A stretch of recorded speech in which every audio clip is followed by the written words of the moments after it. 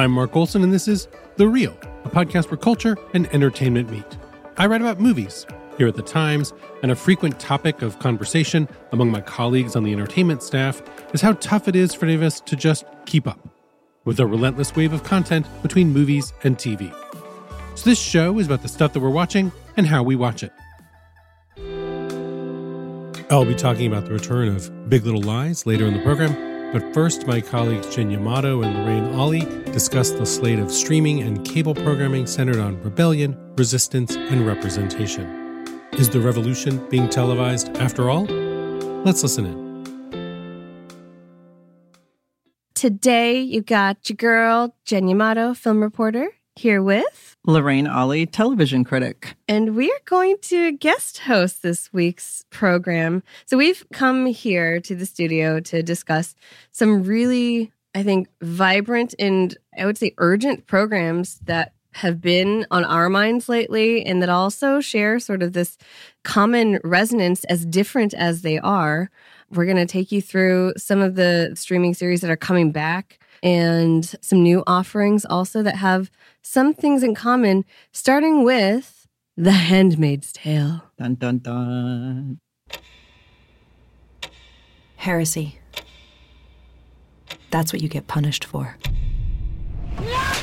Not for being part of the resistance. Because officially,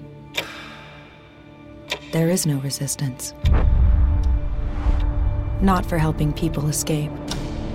Because officially, there's no such thing as escape.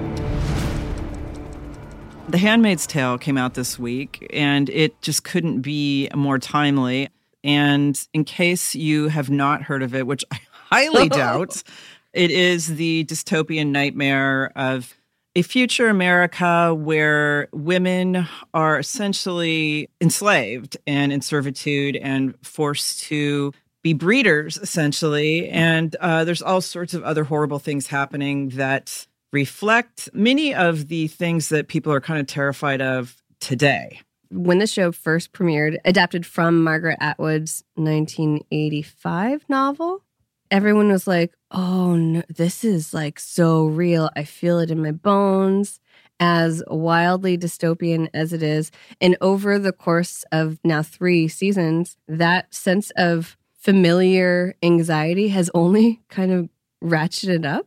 It's amazing how the show has felt like it has had such a vision into the very near future. I mean, they had episodes about children being separated from their parents, literally like the same week it broke in the news here and here in the real world. And this season, what I've seen so far definitely reflects what we're seeing just in terms of women's rights being taken away, reproductive rights. In the real world. Yes. To reiterate. Yes, in the real world. And so I think people have said Handmaid's Tale is so terrifying. It can be so grim. It can be so hard to watch. But I think it's a really good thing to let these anxieties about how extreme things could get play out in this fictional world in order to A, let us grapple with those feelings, but B, wake us the hell up. I mean, right? So, and season 3, I would call it The Resistance. So, Lorraine, you have seen the first few episodes of season 3 so far, which are out this week. And there's so much anticipation because the season 2 finale was somewhat of a giant cliffhanger. Yes. We had June, who's played by Elizabeth Moss, potentially on the verge of escaping and essentially making her way into the safety of Canada. But she turns around at the last minute, hands her baby over to Emily, another handmaid who's escaping. Take care of the baby, get her out of here. I'm going back to get my daughter. So she's essentially going back in to this horrible society while giving her daughter the chance to live somewhere else where you are not enslaved, essentially. And it picks up almost exactly in the same spot where it left off. She is standing under that bridge, but there's a different tone. Now, that terror you felt at the end of season 2, beginning of season 3, you look under that hood at her face and she's pissed. She's just like, the revolution's begun, bitches. It's happening now. So Elizabeth Moss also stars in this movie that came out earlier this year, this independent film called Her Smell. which she is amazing in and so fierce. That movie alone, I think, gave me this sense of her capacity for ferocity and to be just like freely unvarnished. She plays this sort of former riot girl, still kind of famous, but on the decline rock star who just sort of rampages through the lives of everybody around her. And she's kind of amazing in it. Yeah, I mean, it's definitely there. She's got that quiet fury, right? Yeah. I mean, you read it on her face and you see it, but there's actual scenes in there with other women as well. I don't want to give too much away. They're setting the quote unquote marital bed on fire. One thing I really liked about season 2 is that there was this gradual activation almost, not just characters like June and not just characters like Emily, played by Alexis Bledel, who I didn't think would have another perfect role after Gilmore Girls. Who knew? I mean... But you're seeing the seeds have been planted, the resistance extending throughout the upper echelons of female society as well. Yeah, and it's a really interesting theme because when you're talking about this kind of gender politics that are coming up in series, it's now also going across like socioeconomic lines. When you look at all the stuff that's coming out this week, the series that are returning this week, for instance, Handmaid's Tale, but also you have Claws, which is TNT, and it's about these women who work in a nail salon, right? Totally working class women in Florida, but they are gangsters at this point. They have literally gamed the system that men have used to keep them down. And then you also have Big Little Lies returning, and that, on the flip side, is about these pretty much generally overprivileged women in Northern California. But they're also in this position where they're pushing back against a patriarchy in their own world. But it's interesting because all of these, Handmaid's Tale, Claws, Big Little Lies, they depend on these women sticking together. Even when they want to kill each other, they somehow stick together and they find ways and they realize like, okay, this is not going to happen unless we are sticking together. And you're talking about under extreme circumstances in all these shows. And I think it's a really interesting thread all the way across that's running through shows that are fiction, that are fantastical, that are whatever you want to say. And I think what's also interesting is the promotional campaigns that you see for all of these shows know that that is what the audience is connecting to, and they play it up. You know, you see like Handmaid's Tale billboards around town, and the iconography that they know that people are connecting to has an element of like, yes, people want to see some sort of cathartic action being taken by these characters. Yeah, I think that's totally right. And even with Claws, when you're looking at some of the trailers for it, you see those nails. You see those women with these like blinged out nails. Which I love. They're fantastic. But let's hold on just a minute and play a little of the trailer from Claws. People have underestimated us our whole lives. We're more than manicures. We full gangster. With full sads. That's exactly how I feel. That's exactly how I feel. That's exactly how I feel. This right here, this is all we need is our crew. It's our turn to live the dream.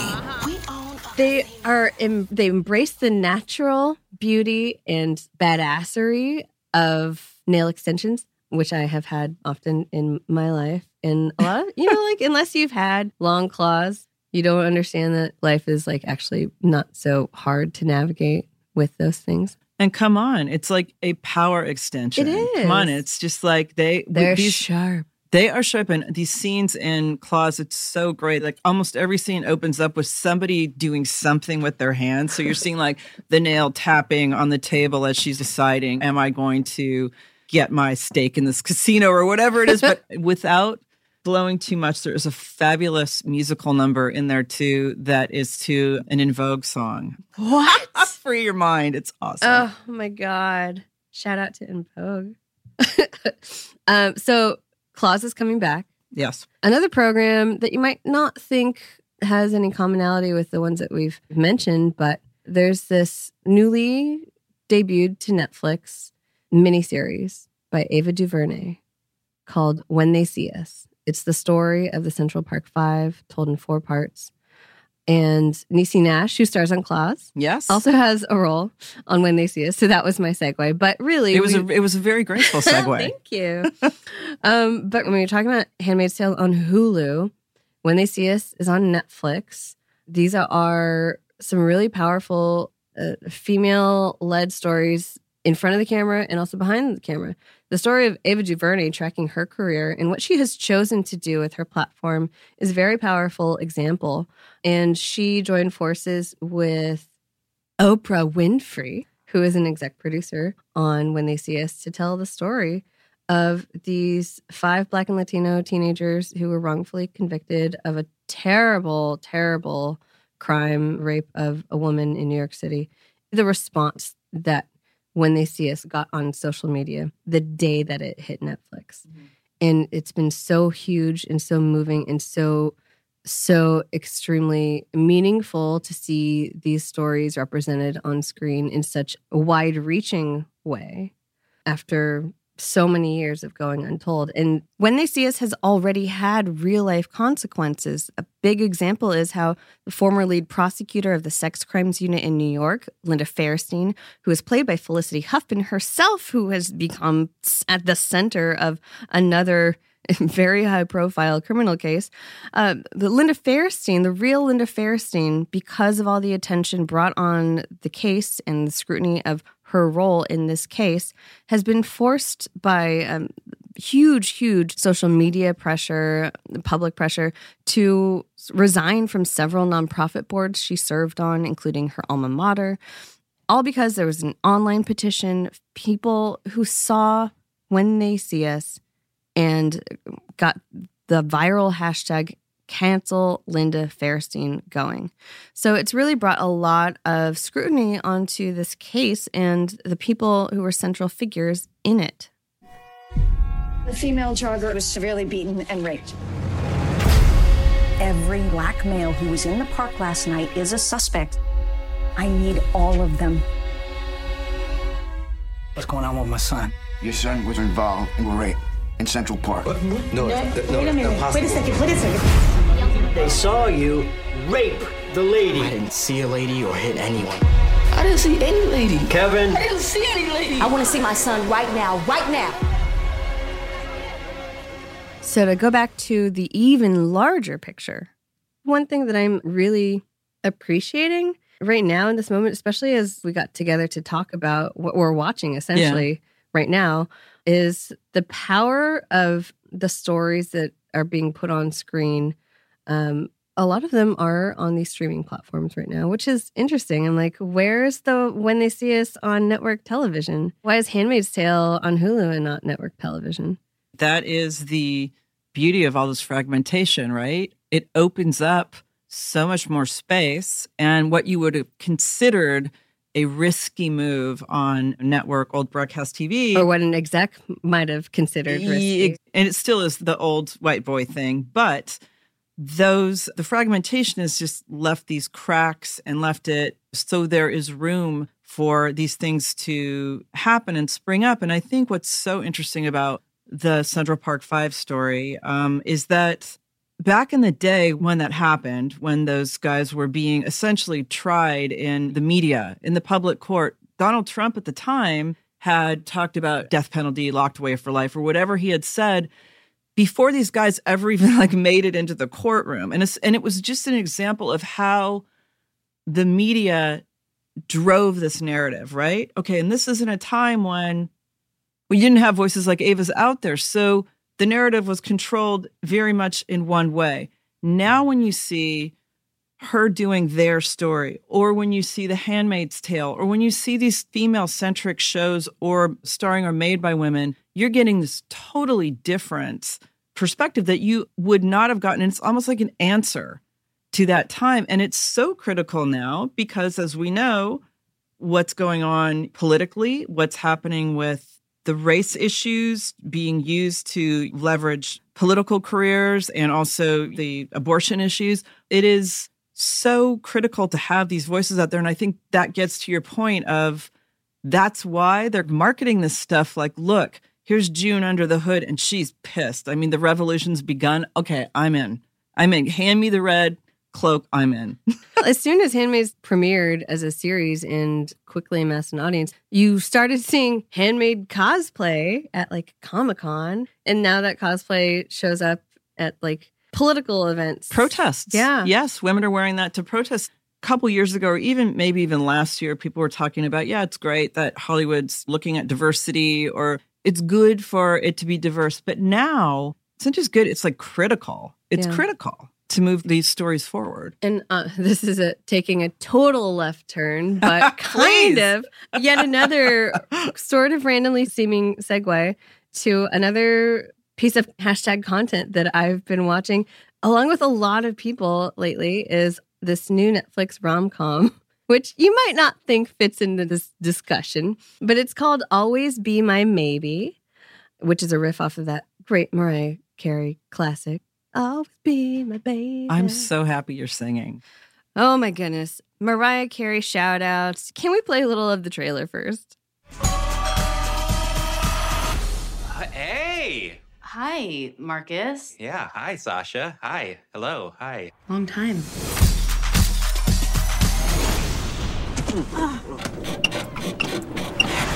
Yes, very long time. What's up? Sasha Tran! Mr. Kim! You're like our own Asian Oprah. How much money do you have now? He's serious. I love that you're bringing Always Be My Maybe into this conversation. I have not seen it, so I'm really interested in how a rom-com fits into these sort of themes of what we're talking about today, because I wouldn't think it did. And granted, it might be because I had to immerse my headspace in this for the last week or so, writing several stories about this movie, but gladly so.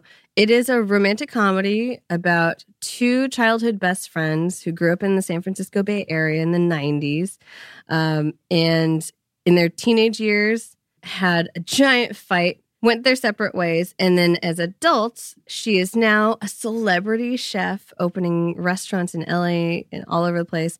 He is what I would say is a very recognizable slacker musician still living at home, smoking pot with his dad, happily. And they reconnect and the old sparks fly. And it's very When Harry Met Sally. It's got an incredible, a truly all-time incredible cameo by Keanu Reeves. And that's the story. Okay, so why is this something that you think sort of pushes at those old ideas of what a rom-com should be, or what women in relationships should be, or whatever it is? So what makes this, in many people's minds, distinct is that this is a rom-com starring two Asian American stars, which you never see. Speaking as a Bay Area Asian who grew up in the 90s, doing a lot of the same embarrassing stuff as teenagers as these characters, and frankly, eating a lot of the same comfort foods, I felt very seen by this rom-com in a way that I've never felt in mainstream romantic movies. You have two Asian American leads played by Ali Wong, the hilarious stand-up comic, and Randall Park, who is best known for being one of the leads of Fresh Off the Boat, huge hit TV show. And they not only co-starred in it, they produced it and they co-wrote it with an old friend of theirs, Michael Golamko, who is also an Asian American writer. Actually, it was just announced he's going to write Akira with Taika Waititi for Warner Brothers. Wow. So it's not just visibility on screen, which is so groundbreaking, frankly. Even a year after Crazy Rich Asians, we just need more stories. Every community needs more stories. Every underrepresented group needs more stories. So this feels like a great step forward along that trajectory. And the two of them, Ali Wong and Randall Park, hired Ninachka Khan, who is Iranian American and grew up in Hawaii, is the showrunner who created Fresh Off the Boat. And so you have female power behind the scenes, female power and Asian American visibility on screen in just this beautiful, normalized way. And it's such a unicorn to experience this kind of story that the response has been really big to it. You know, the whole unicorn thing, that's kind of how I felt when Rami dropped. Rami on Hulu. On Hulu. I never thought I'd see the day when I would see an Arab Muslim sitcom where they're making jokes about like condoms but also like totally a normalized experience of being Muslim American. The thing which is, I think, universal among any sort of underrepresented group in America knows this experience of having these dual identities. It's not that you're split identity or one or the other. You're just all of these things. Right. For instance, let's say Always Be My Maybe was made 10 years ago, okay? And by the usual suspects, it wouldn't have been made, but let's just say it was, right. Okay? She would have been sort of like the submissive love interest for some dashing white dude. Come on, you know that's what it would have been. Or it would have just starred two white actors. You're right. Or maybe she would have been the distraction or something. Mm-hmm. The few clips that I've seen from it, she's also not just freaking hysterical, but she's like fierce. And she she's plays super a successful woman with a career and that's important to her, which is kind of amazing. Right. And Ali Wong, this is the genius of Ali Wong. She wrote herself not one, not two, but 3 hunky men to make out with. The third is played by Daniel Day Kim. See what happens when we gain creative control. But I'm so glad you brought up Rami because Rami's a huge hit for Hulu.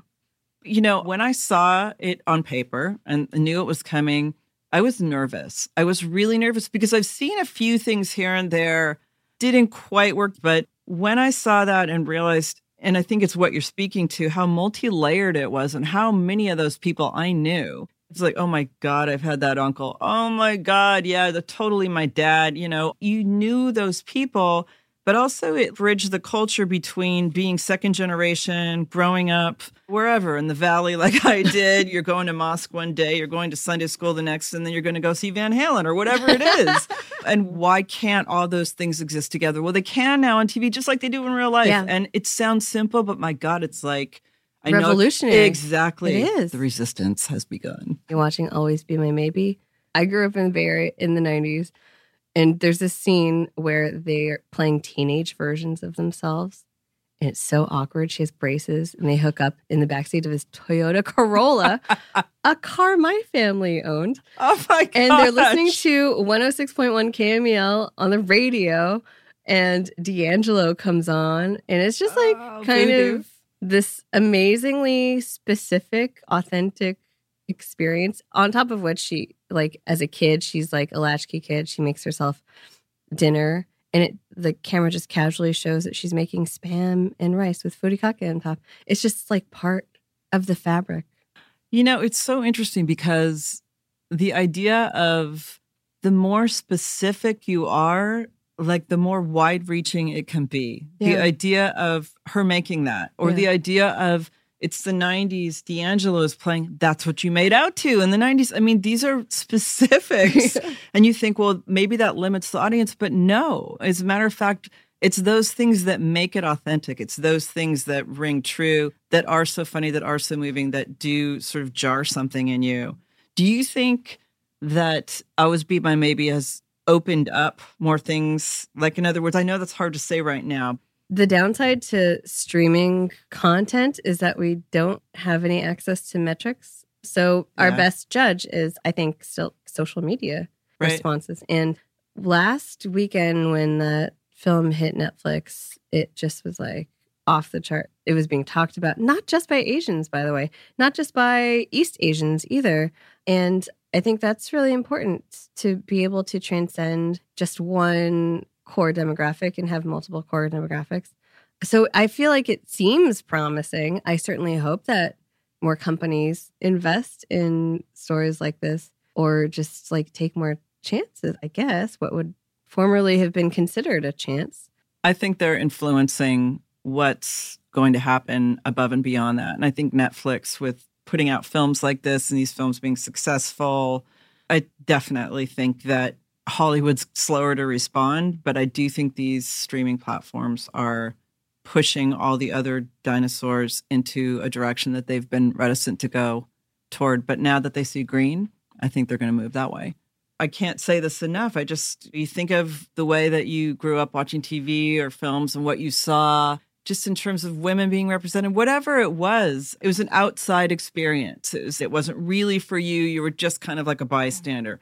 Now you're in it. Now it like pulls you in such a personal way, at least in my experience. And I think, without getting too personal about this, but I think for many years I covered music, and I covered music more than visual mediums because music you could make much more personal. It didn't tell you what to see. You could feel it.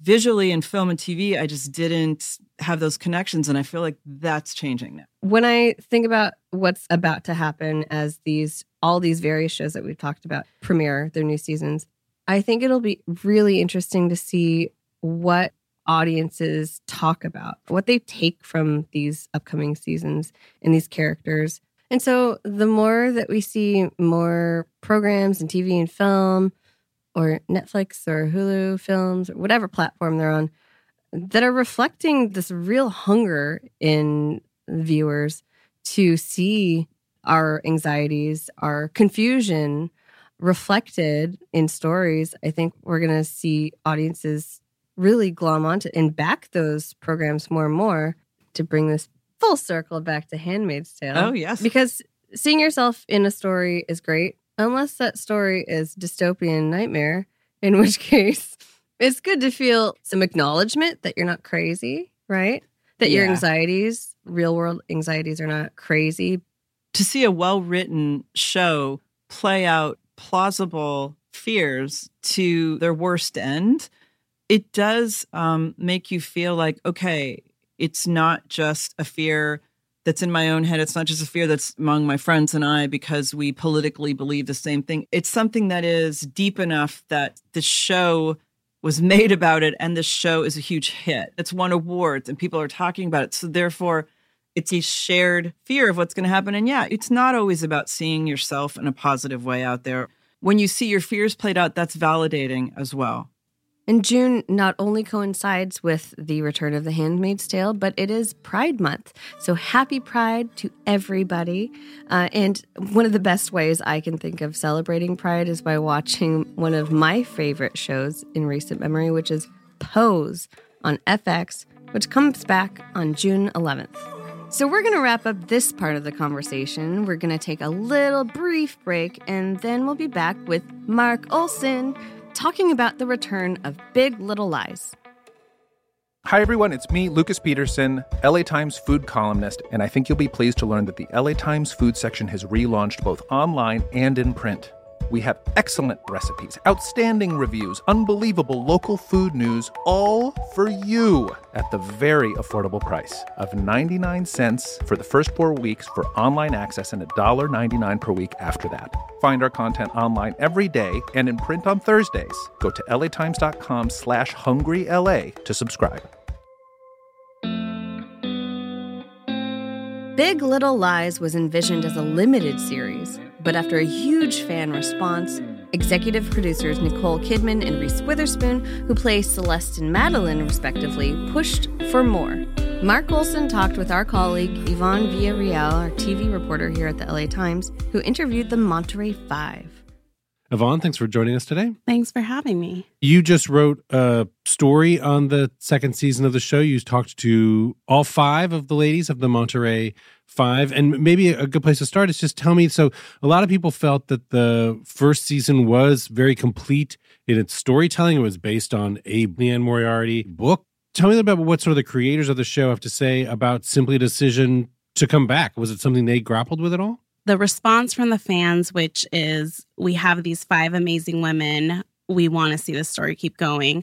There was a lot of discussion about, is this the right thing to do? Does it make narrative sense to keep going?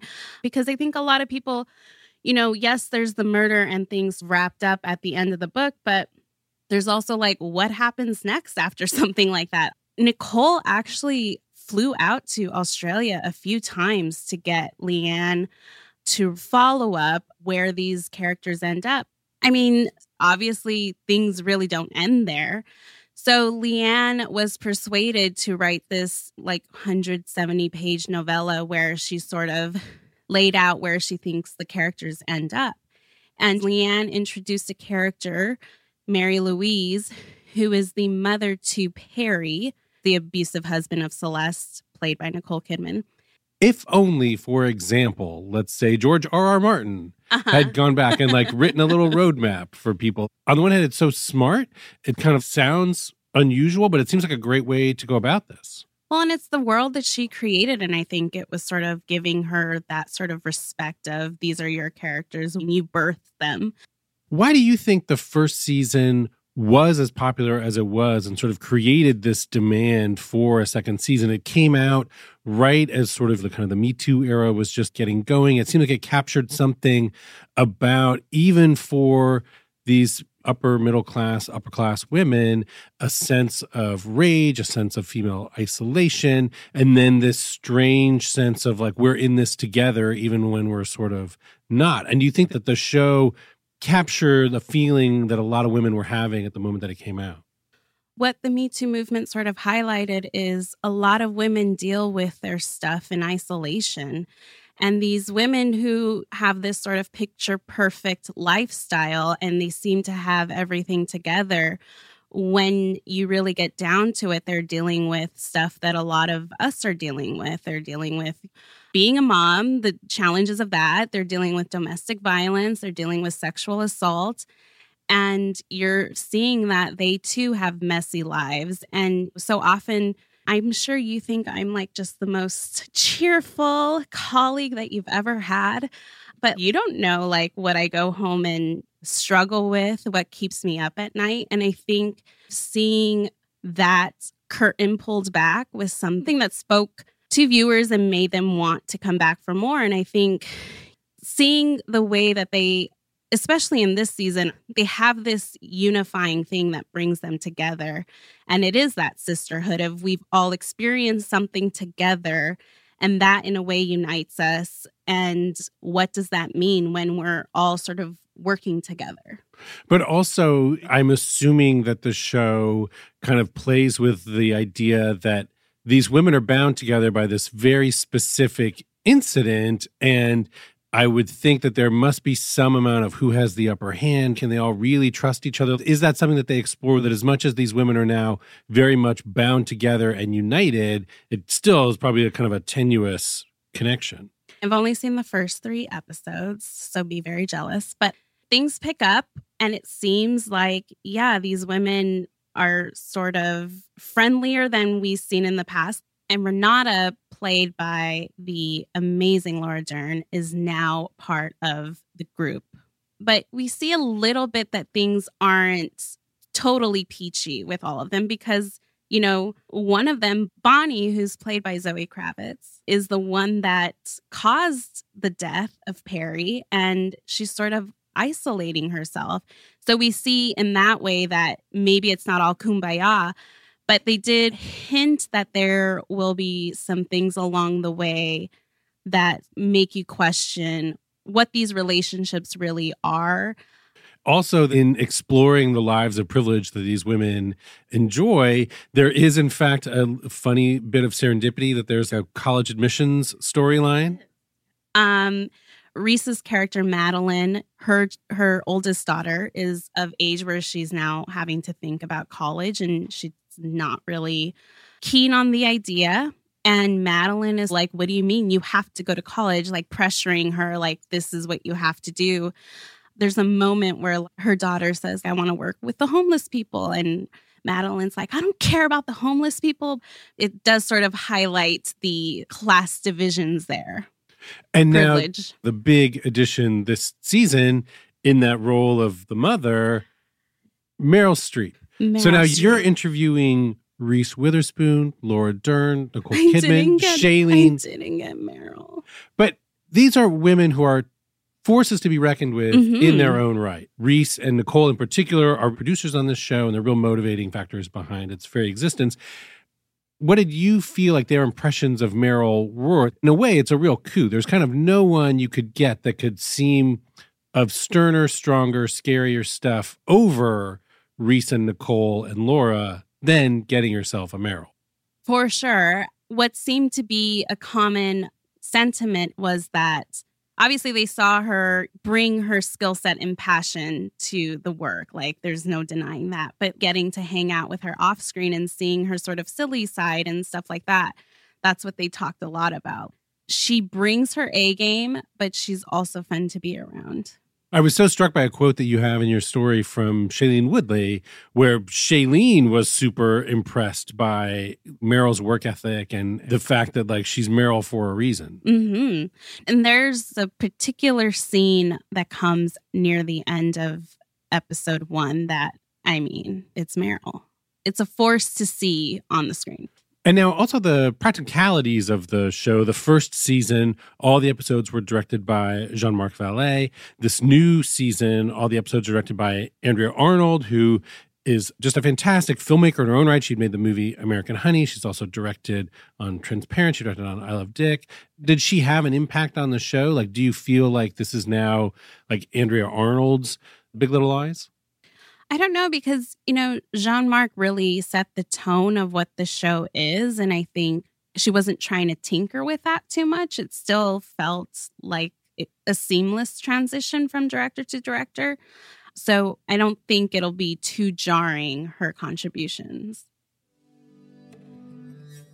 And so I think that'll do it for our conversation here about the second season of Big Little Lies, premiering on HBO on Sunday, June 9th. Yvonne, thank you so much for taking some time from all your celebrity phone calls to talk to me. Thank you. Pleasure being here. And be sure to tell people where they can find your work online. I'm on Twitter at ViaRilly. And I'm on Twitter at IndieFocus.